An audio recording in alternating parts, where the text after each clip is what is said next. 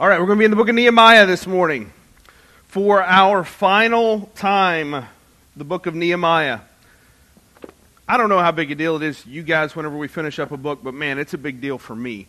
I feel like I've birthed a child at some point. I know you women would be like, no, you don't, and I get that. But whenever I have been in this book, studying this book, to teach this book for well over 6 months now, thinking through all of it, thinking through all the implications of it, working through the different pieces of it. For me, finishing up a book is a really, really big deal. It just feels like the exclamation point at the very end is it's a big deal for me. So I hope it's a big deal for you guys. We're going to be in chapter 10, but we're actually going to back up a little bit from into Ezra and then kind of move forward back through all that we have covered so far. So if you got your Bibles, you might want to just kind of turn through Ezra as we go and kind of summarize some things. So you can back up just a little bit if you need to the beginning of Ezra. But we'll be mainly in Nehemiah 11 and 12 this morning. And as you turn there, I want to ask you guys, I think I've asked you this question before. I know we've talked about this before, but what kind of movies do you like to watch? We talked about this last night at our Front Porch Community. We've talked about this between Emily and I, that we have a distinctly different opinion of the type of movies that we like to see. I prefer grittier, psychological, kind of tense movies that are suspenseful. Emily would say stressful, and I work through those. I like those kind of things. Emily likes movies that make you smile and entertain you, and that's the only criteria that she has. They don't even have to be good. As long as you smile and you're mildly entertained and you're happy at the end. If you cry at all in the movie and it's not happy tears, the movie's no good. It's a terrible movie. That is basically the thing that we have to work through. Her opinion is life is hard enough. And there's no need to spend my extra 2 or 3 hours I have free in extra sadness. And so that's a point taken, I guess, but it depends on what you want out of your 2 to 3 hours. The last 3 chapters of Nehemiah has a little bit of both of these things, a little bit of grittiness, a little bit of happiness and smiling. And we'll see by the end of our time this morning just what kind of movie we've been watching all along in Ezra and Nehemiah. Is it a thrilling triumph of human sacrifice, or not human sacrifice? That's a different kind of movie. Of a thrilling triumph of the human spirit and religious zeal that we can celebrate and be very excited about, or is it a tragedy on a massive scale that we just can't really wrap our minds around? Where do we land in this with this book of Ezra and Nehemiah? What kind of conclusion will we find in our movie today? So I wonder, do you remember how the movie started? Go all the way back to Ezra chapter 1. I'll read this again just to kind of jog our memories of the opening scene of this movie that we've been following. In the first year of Cyrus, king of Persia, that the word of the Lord by the mouth of Jeremiah might be fulfilled. So in order that the prophecy of Jeremiah might be fulfilled, the Lord stirred up the spirit of Cyrus, king of Persia, so that he made a proclamation throughout all his kingdom and also put it in writing. Thus says the king of Persia, the Lord, the God of heaven, has given me all the kingdoms of the earth, and he has charged me to build a house at Jerusalem, which is in Judah. Whoever is among you of all his people, may his God be with him, and let him go up to Jerusalem, which is in Judah, and rebuild the house of the Lord, the God of Israel. He is the God who is in Jerusalem.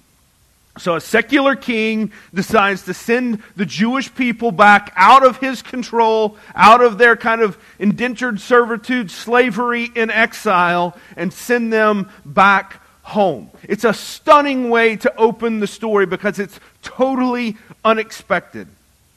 It's virtually unprecedented in the history of the world. And it was our first hint that God was about to go to work in this situation.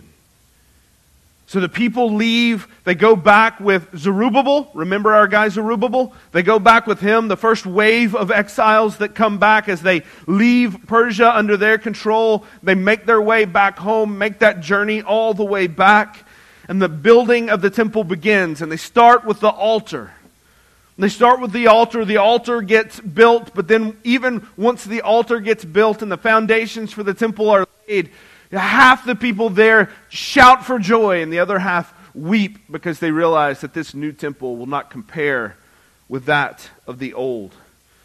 They're saddened. We kind of keep on going. They're saddened as construction stops, as it sits unfinished for over a decade, as they've received threats and kind of pushback from enemies in the area, and everything just kind of stops. Opposition fires up, and the people of God fade away. But then the prophets Haggai and Zechariah, remember we covered them too. We covered a lot of ground in these few books here. The prophets Haggai and Zechariah speak on behalf of God, and they call the people to repentance and to return to the work that they had given them to do. So our movie kind of hits a bit of a highlight right there whenever the temple finally gets finished. The people dedicate the temple, and then everything kind of stops again. So we reach this moment where we're like, all right, good job, guys. Good job, people of Jerusalem. And then everything just kind of stops. Not much else happens. The people kind of go back to their homes. The temple is there. It's built. It's not anything. It's not as ornate and as great as it's supposed to be, but it's there and it's built, and nothing else happens. And then we kind of went and we watched this spin-off movie of Esther, and we talked about Esther for a few weeks. That kind of happens during the same time frame, a movie that establishes both power and position, despite all signs saying that should not happen. It establishes power and position for Jewish citizens in this very secular kingdom.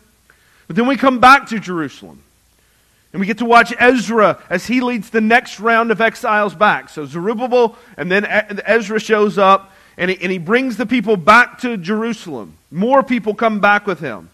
Ezra comes, and when he gets there, he says, wait a minute, things are not how they're supposed to be. I realize you guys have got the temple built, but you're not doing anything with it. You're not the kind of people you're supposed to be. He leads reforms. He calls the people back to spiritual integrity. And then the book of Ezra kind of ends with a ho-hum ending after he reforms and leads the people through these things.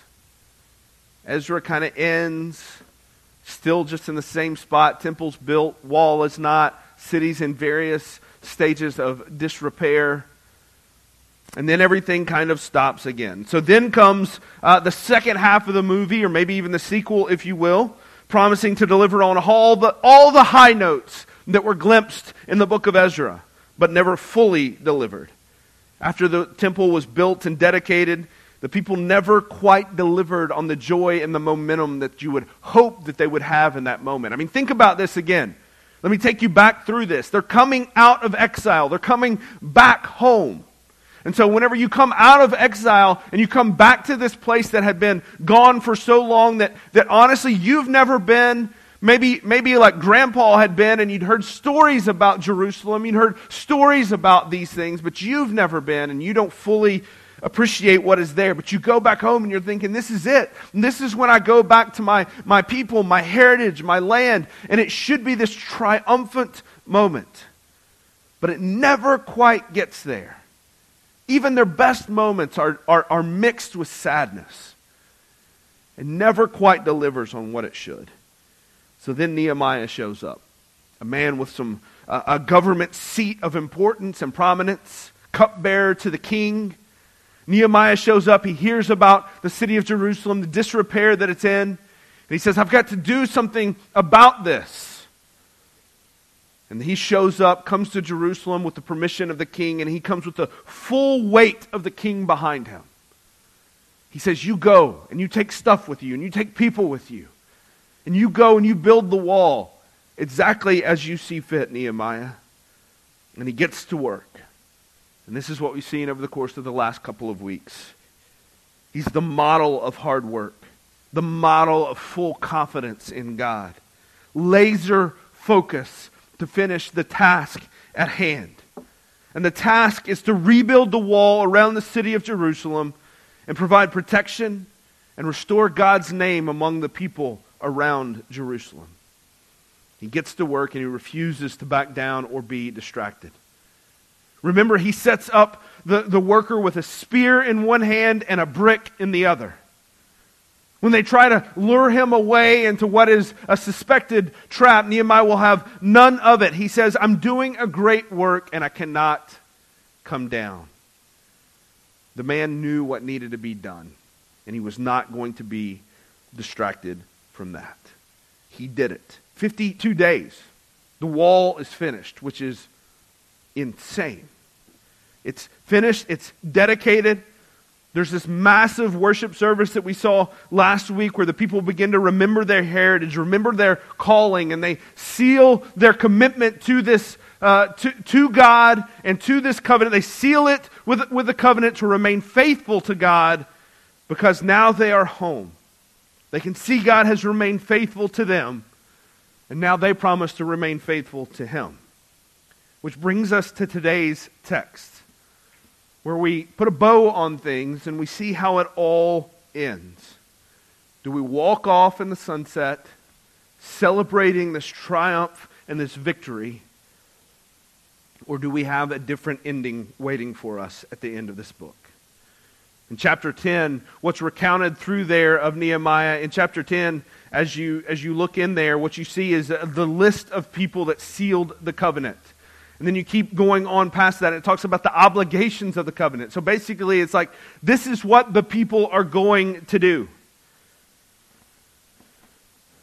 Everything starts so well. The people are committed. It's a poor economy, but it doesn't matter. The people are set up to tithe and to do what they are supposed to do, to bring their tithe to the temple and to make sure that the temple and the priests are well taken care of. This becomes very important for us here in a few minutes. This idea that they were going to make sure that the priests in the temple was taken care of. And at the end of chapter 10, you kind of have this summary verse for all of chapter 10. And it's the final phrase that really gets our attention. So Nehemiah 10, verse 39. For the people of Israel and the sons of Levi shall bring their contribution of grain and wine and oil to the chambers, where the vessels of the sanctuary are, as well as the priests who minister, and the gatekeepers and the singers. We will not neglect the house of our God. We will not neglect the house of our God. We will bring things here, and we will make sure the temple and the priests are well taken care of. In the movies, they call that foreshadowing. That's what that's called. But all of chapter 10 and chapter 11 tell a very great story. It's a wonderful story.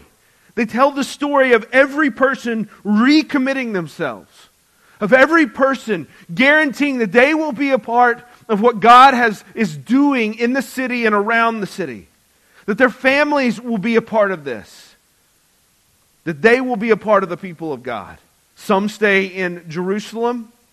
Some are in the surrounding towns of throughout Judah. But all of them get back to work and they get back to life.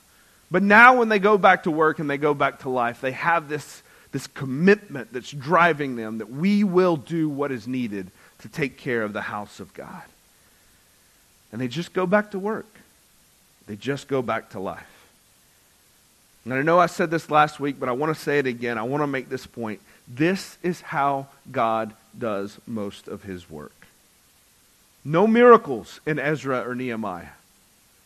No sun standing still. The ground doesn't open up. The people don't wake up and the wall is miraculously built. Everything done in the book of Ezra and Nehemiah is done by one way. One way. It's just hard work. It's just hard work. Here in chapter 10 and 11, the work is done on the wall. And it's been done by one person, one brick, one job, one task, one day at a time. And then everyone together has accomplished the task. And now, as they move forward past this, it's the same philosophy. It's why you have this list of names in chapter 10, chapter 11, and even into chapter 12. It's this list of names of all the people that are a part of this project, of all the families that are a part of this project. Everybody matters. This is how God does most of His work throughout history. One day, one person, one task at a time. We like to talk a lot in the church world about 10-year visions and 5-year visions and 20-year visions and grand plans for ourselves and for our churches. And those things are usually fine. They have a place. They can be helpful strategically. But the work of God is done by the people of God one day at a time, one moment at a time. This is true. This was true of Israel. This was true of the people Nehemiah was leading. This is true of us here at Providence. And this is true for you in your own life as well. Your kids grow one day at a time. Your job happens one day at a time. You are not called to raise your kids in one grand moment, but in 18 years or more of one day at a time. One day after another day after another day. We here at Providence are not called to grow a church overnight, to evangelize all of Jefferson County overnight, to make disciples of everyone everywhere overnight. We are called to be faithful to God and to His Word one day at a time. That's true of the church. That's true of you as individuals as well. Be faithful to the task. Make disciples day by day, moment by moment. So my question for you is not how many people are you going to lead to Jesus this year? My question is, are you going to be faithful to whatever piece of disciple making Jesus has called you to today? Today. In your own life, in following Jesus and becoming a more faithful disciple, and how you care and work for others. Are you going to be faithful to whatever piece of disciple making Jesus has called you to today? That is the question every day when we wake up. Are you being faithful to being a disciple and to making a disciple today? The answer for a lot of days in Jerusalem was, yes, we're going to be faithful. They did well for a period of time. They said, yes, we are going to be a light to the nations. We came here for that purpose. We want to follow God, and we will. Nehemiah chapter 12, verse 27. And at the dedication of the wall of Jerusalem, they sought the Levites in all their places to bring them to Jerusalem to celebrate with dedication, with gladness, with thanksgivings, with singing, with cymbals, with harps, with lyres. They said, well, let's do all these things. Let's celebrate. Let's remember what God has done. And let's commit ourselves to Him. And let's be faithful in celebration today. They celebrate the building of the wall. They return and they resettle the people in Jerusalem and around Jerusalem. And the clear truth to them is that God has brought them here thus far. Just like their ancestors, whom God was faithful to, even when it looked like all hope was lost. All of chapter 12 then the rest of chapter 12 becomes this description of this celebration. You can look at it in there about how they put different people in different places on the wall. So this was not like a localized worship service. This was the whole city spread out throughout the wall. This massive worship service of singers and cymbals and flute players and all this other stuff. In verse 43 of chapter 12 it says, "And they offered great sacrifices that day and rejoiced. For God had made them rejoice with great joy. The women and children also rejoiced. And the joy of Jerusalem was heard far away." Man, that's a good story. Boom, end scene, roll credits, play the triumphant music of the bands on the wall in celebration. That, Nehemiah, is how you end a story. That is how you tell the story of a faithful God. You end on a high note with good news. Everybody's smiling when they walk out of the theater. They all live happily ever after. Emily likes that movie. That's a good movie for her. Everybody's happy on that one. Honestly, we all like that movie. Who doesn't like a big triumphant movie like that at the end? It's really a beautiful scene. And it's one we should not skip over too fast. The people are celebrating the faithfulness of God in the midst of what seemed to be their doom. The exile is over. The people have returned. The temple is built. The wall is established. Things are as close as they can be. to just exactly what they should be. That's a win. That's a good day. That's a good moment. This should be celebrated. It is beautiful. It is a testimony to God's faithfulness to His people and to His promise that He made to them. It should give you pause and reason to celebrate too. You see, I hope whenever you read these Old Testament stories and you hear about God's faithfulness in the midst of failure, when you read these Old Testament stories, you don't read them as like abstract stories to people that for people a long time ago that have nothing to do with you.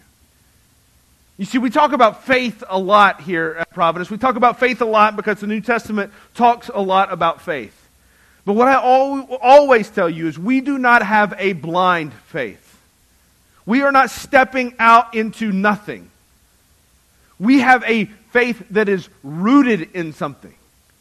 We have a faith that is rooted in the fact that God, time and time again, all throughout the Old Testament, has proven that He is faithful to His promises.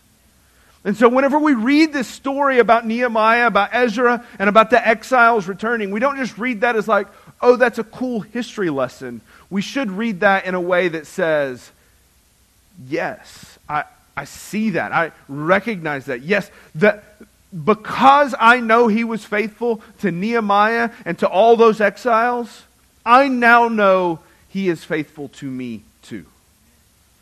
So whenever our faith in Jesus, so this is what brings us here, our faith that we need, where we would have salvation, forgiveness, eternal life, all of those things. This is not a just throw it into the ocean and hope the bottle comes back to us, against all odds type of faith. This is a faith rooted in a people and in a God who have said, God is faithful and I will trust Him. That is the faith that we have. Full confidence that God keeps His promises, and full confidence based on full evidence that tells us time and time again that is how He works. This is one of the shining examples in the Old Testament of it. But if you've got your Bibles open and you are looking in chapter 12, what you see is that our story does not end in chapter 12. There's more words on the pages here that we have to deal with. So we aren't quite at the end of our story. Stop the credits. There's a little more story to be told. So we keep reading in chapter 13. On that day they read from the book of Moses in the hearing of the people, and in it was found written that no Ammonite or Moabite should ever enter the assembly of God. For they did not meet the people of Israel with bread and water, but hired Balaam against them to curse them. Yet our God turned the curse into a blessing. This is recounting another story from the Old Testament. And as soon as the people heard the law, they separated from Israel all those of foreign descent. This is not a racial thing. This is not an ethnic thing. This is a religious thing. Remember, we talked about this idea of syncretism. Do you remember that word, syncretism? Where all the religions kind of blend together? The whole point in this prohibition is to keep the religions from blending together. Keep themselves separated. Pure worship of Yahweh, of God alone. And so effectively what's happened now is they've kept reading the law of Moses. Things continue to be unveiled to them that they had done wrong, that they needed to repent of. And up until this point, they had done that. It says here in verse 3 that they did that. They separated from those of foreign descent. This is echoes of the end of the book of Ezra, where they had to divorce the foreign wives. But then we get to verse 4. Now before this, Eliashib, the priest, who was appointed over the chambers of the house of our God, and who was related to Tobiah. Remember Tobiah, our friend Tobiah from chapter 4? One of the enemies of Nehemiah? Who's related to Tobiah, prepared for Tobiah a large chamber where they had previously put the grain offering, the frankincense, the vessels, and the tithes of grain, wine, and oil, which were given by commandment to the Levites, singers, and gatekeepers, and the contributions for the priests. So effectively what has happened here is Tobiah, an Ammonite, who we just read in the first verse that the Ammonites were not to be in the house of God at all. Tobiah has kind of weaseled his way in. He's a crafty guy. He had failed in his opposition to Nehemiah, but after everything's been built, he figures, you know what? If you can't beat him, you better join him. And so he kind of comes in through a side door, weasels his way in. He's married a Jewish woman. His son has married a Jewish woman. And he kind of sidesteps his way into the Jewish community. And as a nobleman in the area, evidently, most of the people kind of turned their head to the side whenever he was there because they wanted to kind of allow him to be in there because it gave greater influence to the people of Israel in the area, at least in their minds. Oh, this guy is well known and well connected in the area. What's it going to hurt if we allow him to come and be a part of things? He'd established some influential friendships in the city, some sort of relationship, family relationship here to the priest in the temple. And the priest had essentially allowed him to set up shop within the temple walls. A place that would have given him religious and societally important status. It would have put him at the hub of activity in Jerusalem. And it would have made him even more important than he already was and given him clout in the city that no non-Jew would deserve. He would have had tremendous standing on this basis. You say, well, how did Nehemiah let this happen? I thought Nehemiah was all about kind of protecting this and setting things up. Well, he didn't exactly. Nehemiah had returned to the king to give a report of all that had happened. And we know for a fact that the journey is at least a 55-day journey, 60-day journey back to where it is assumed that the king might be. And then you got another 60-day journey back. So he's got at least 4 months there where he's going to be out, potentially longer if he does any business at all in town. So probably at least 6 months Nehemiah is going to be gone in order to go and deliver this report back to the king. And Tobiah says, this is my opportunity. This is when I will sneak in there. And so while Nehemiah was gone, this happened. But oh man, Nehemiah comes back. And this is verse 6. While this was taking place, I was not in Jerusalem, for in the 32nd year of Artaxerxes, king of Babylon, I went to the king. And after some time I asked to leave the king and came to Jerusalem. And then I discovered the evil that Eliashib had done for Tobiah, preparing for him a chamber in the courts of the house of God. And I was very angry, and I threw out all the household furniture of Tobiah out of the chamber. And then I gave orders that they clean the chambers and brought back their vessels to the house of God with the grain offering and the frankincense. So Nehemiah comes back, and he literally cleans house. He just starts chucking kitchen chairs out into the courtyard. He just starts chucking the couch out into the courtyard. You can imagine the scene that this would have been. All the furniture just starts flinging out the door. Nehemiah is not happy. He has no patience, no time for this kind of stuff. He leaves for 6 months, and when he comes back, this has already begun to happen. But he does not just stop there. He doesn't stop there because the sin doesn't stop there. Verse 10. I also found out that the portions of the Levites had not been given to them, so that the Levites and the singers who did the work had fled each to his own field. So basically what this means when it talks about the Levites, that's talking about the priests and the attendants to the temple, what had happened is they had stopped the tithing that they had promised to do in chapter 10. Do you remember whenever they said, we will not neglect the house of the Lord? Guess what happened? They neglected the house of the Lord. They stopped tithing. They stopped bringing the stuff in. So the Levites and the singers, those that attended to the business of the church, the business of the temple, they didn't have anything to eat. They had to go and figure out, how can we just, live? We got to make a living. They're not bringing the tithe in, so what did they have to do? They had to go out and they had to work the fields. They had to go out and they had to get their own food because nobody was bringing the food to them. So verse 11, Nehemiah says, so I confronted the officials and said, why is the house of God forsaken? So I gathered them together and I set them in their stations. So Nehemiah is like, what in the world, guys? I leave for 6 months and this is what happens. I leave for 6 months and this is the direction that you guys go. They didn't continue the work that they promised. That they signed and they sealed a covenant before God saying, we will do this. But the people didn't hold up their end of the deal. It was required that everybody participate in this if it was going to work. Everybody had to do their part. Everybody had to pull their weight. Everybody had to do their thing. And if they didn't, the system was going to fall apart. That's how it was designed to work. For the sake of time, I'll make this small point for us. But the same is true for us today. When you don't show up at church, when you don't give to the mission of Providence, when you don't serve in whatever capacity you can, the people of Providence are the ones that suffer from your lack of commitment. This is not some passive-aggressive preacher talk where I'm trying to call you out without calling you out. I'm just telling you, this is how this works.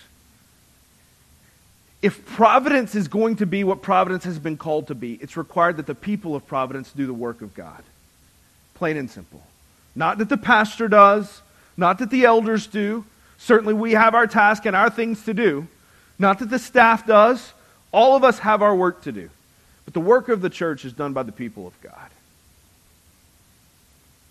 And so I'm not up here thinking, okay, this person's not doing this and this person's not doing this. I hope they hear this message well. I'm telling you to consider yourself, how is it that you should be serving the people of God? And wherever it is that you are not serving the people of God are missing you. It's important that you follow through. When you consume without serving, you rob the church of the gifts that God has given you to bless the church with. That's how spiritual gifts work. There's so many things that we can plug you into. Things that are temporary, things that are long-term, things that are teaching, things that are not teaching, things that are behind the scenes, things that are in the morning, things that are in other times. God has designed the church to thrive on your spiritual gifts. That's why you have them. So it was here with the people of God. God's people were suffering because the rest of God's people were not faithful. And it just keeps going in chapter 13. Nehemiah learns that they aren't keeping the Sabbath. He shuts the door to the gates on the Sabbath, says nobody gets in on the Sabbath because we are resting. They were so used to not keeping the Sabbath that they had vendors basically show up for work on a Saturday on the Sabbath, and they got locked outside the gates because Nehemiah had shut the door. They were like, "Wait, hey, we're here to make some money because you guys are willing customers on the Sabbath, so we're here." Nehemiah shuts the gates, says, "No more, not going to do that either." It just kind of keeps on going of the different things that are happening. Then verse 23 through 25, I think, gives us a good summary based off all the things that we've looked at through Ezra and Nehemiah. Verse 23, "In those days also I saw the Jews who had married women of Ashdod, Ammon, and Moab. And half of their children spoke the language of Ashdod, and they could not speak the language of Judah, but only the language of each people." So here we are again. The intermarriage is back. It's back. Man, that's such a telling little sentence there, right? They could not speak the language of Judah. They could not speak the language of their people. They did not know Yahweh. They knew the gods of Ashdod. They knew the gods of their other parents and the other religions that they were a part of. They knew those gods. They knew that language. They did not know Yahweh. They did not know Yahweh. It's a telling indictment of how far the people had fallen. So what does Nehemiah do in verse 25? "And I confronted them, and I cursed them, and I beat some of them, and I pulled out their hair." This is pastoral license right here. "And I made them take an oath in the name of God, saying, 'You shall not give your daughters to their sons, to take their daughters for your sons or for yourselves.'" Now what do we say about this, what Nehemiah has done here? He drags them out in the street. He beats them. Says he pulled out their hair. We're not sure, but most commentators, their best guess is that that's probably pulling out the beards of the men, because that was a sign of repentance and of guilt and repentance before God, that they were in lament, they were in mourning for their sin. And so basically it's effectively Nehemiah saying, "You won't repent, I'll repent for you." ripping out their hair. That's pretty much, that's the best guess of most commentators. Listen, I'll be honest with you. This is just straight up abusive. I don't know how else to describe it. That's just what it is. It's important for us to remember when we read this stuff, this is descriptive, not prescriptive. This is just explaining what happened. This is not saying pastors have at it. This is not what we're talking about. This is not what's being laid out here. But it does also show the seriousness with which Nehemiah took the sin. So, again, I've told you throughout this, I have trouble using Nehemiah as a carte blanche, like this is how to be a great leader, because I'm not going to put this in any leadership curriculum that I'm going to be putting together. But the seriousness with which he takes sin and says, we will not have this in this place, is something that we need to take note of. Nehemiah says, no more, we will not do this. They're back at it. This is what sent them into exile in the first place. Syncretism, marrying foreign wives, not worshiping Yahweh the way they have been called. They're doing it again. And the same thing is happening. They're forgetting their heritage. They're forgetting their God. And Nehemiah says, enough. You can sense his frustration. You can sense his anger and his desperation. He's furious. As soon as he leaves, it all falls apart. And then we have the final two verses that Nehemiah signs off with in this book. Verse 30. Thus I cleansed them from everything foreign, and I established the duties of the priests and the Levites, each in his work. And I provided for the wood offering at appointed times and for the first fruits. Remember me, O my God, for good. And that's it. You can almost hear the reserved tone. I mean, maybe I'm reading that into it, but man, I feel it. It's not that Nehemiah is defeatist, but the optimism of chapter 1 is gone. The cold, hard reality is that the people of God are terrible. They don't listen. They don't remain faithful. Even whenever God is shown to be miraculously faithful in the rebuilding of the wall, the rebuilding of the temple, bringing the people back home out of exile, the people make the covenant, celebrate, do all the right things, and they're right back in the same problem again. This is how it ends.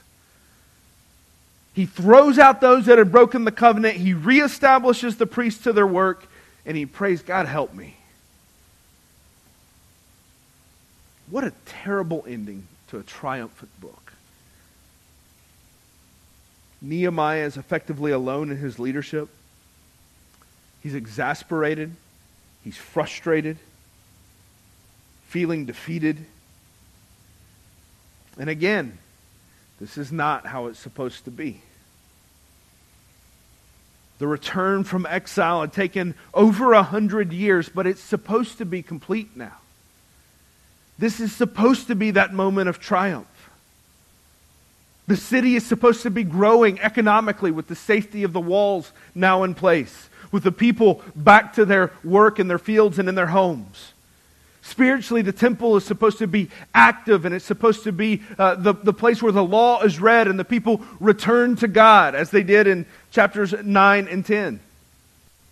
And yet here they are again, dealing with the same sins, the same problems that sent them into exile to begin with. Like a moth to a flame. They cannot resist themselves. And that's it. There's no more words after that for this book. It is a depressing, unsatisfying ending to what should be a joyful, triumphant book. And that's exactly the point. It's exactly the point of the book of Nehemiah. It's exactly the point of the entire Old Testament. This effectively ends the story of the Old Testament. This is about 400 some odd years, 430 years or so before Jesus would come. We have a couple of other prophets that deliver some small messages, but as far as history of the people of Israel go, this is it. This is where their story ends until we have over 400 years of silence. The Old Testament is an unsatisfying book for us to read. Because it's the same story over and over and over and over again. A faithful God and unfaithful people. A faithful God and unfaithful people. A faithful God and unfaithful people. A God who at the very beginning of the story made a covenant with Abraham while he was asleep. So this is not conditional upon Abraham's ability to obey and keep the covenant. This is not conditional on Israel's ability to keep the covenant. It is one-sided where God says, I'll be faithful to you and your people.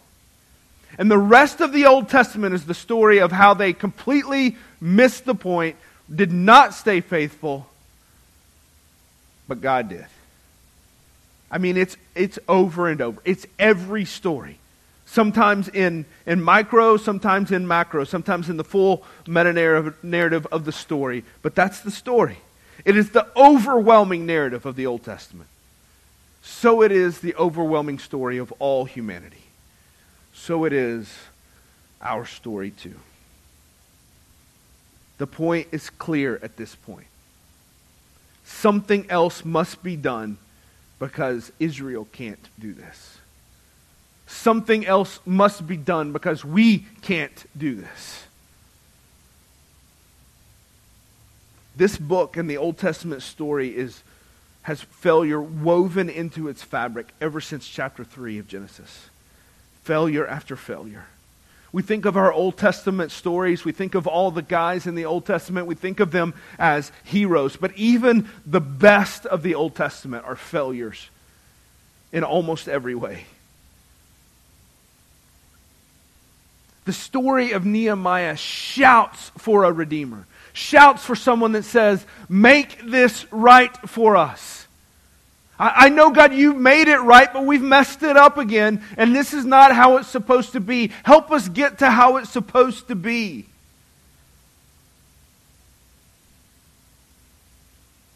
The Old Testament begs us to look to the person who has the Jesus Storybook Bible. If you guys have gotten one of those, it says, someone that will make all the sad stories come untrue. Do you feel the weight of the sin of Israel? Do you feel the weight of your own sin? Because the story of the people of Israel should sound and feel very, very familiar to you. As much as we want to be like, oh, you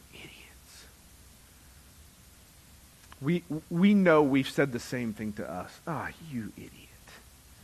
You said the same thing to yourself. Sinners trying to fix ourselves and failing at every turn. Sinners trying to be faithful to God and failing faster than we can even get the first verse memorized.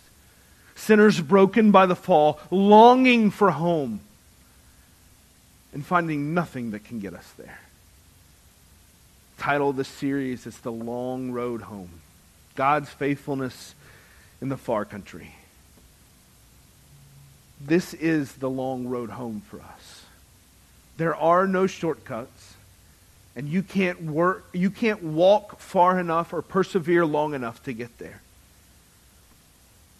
Sinners broken by the fall, longing for home, and trying to figure out how we would ever get back to the garden before the fall.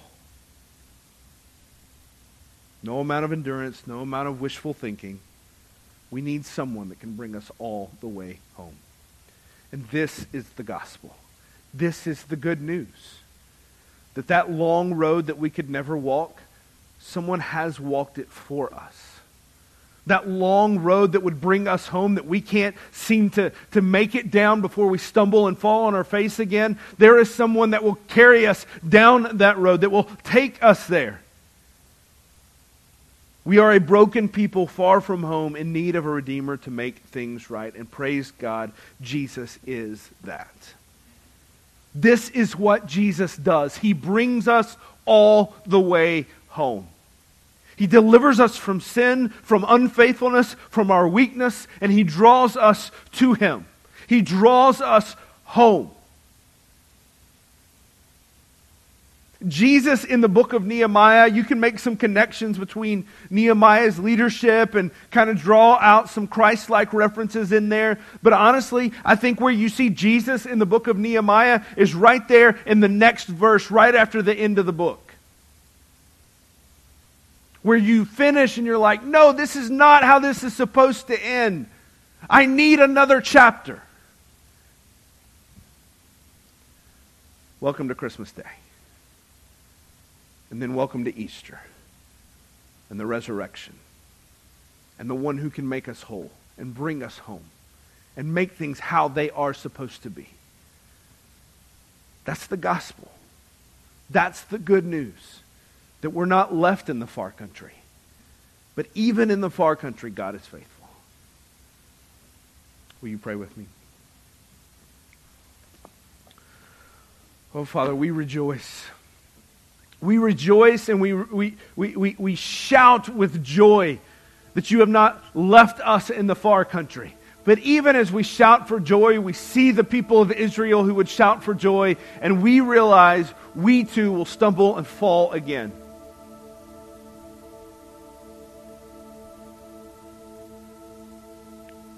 But just as you were faithful to them, we cling to that faithfulness to us today. Not found in anything else this world has to offer. All the cheap substitutes for home, all the cheap substitutes to make us feel comfortable in this world, in a world we were never meant to feel comfortable in once it was broken by sin.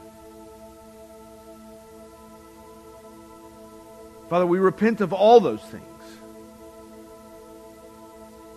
We ask that you would only give us satisfaction in our one true home. With you.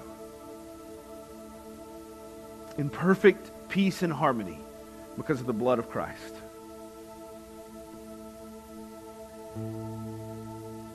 Father, we plead for forgiveness as we falter and fail again. We place ourselves at the foot of the cross, desperate in need of mercy, clinging to the promise that you will give it. It's in Christ's name we pray. Amen.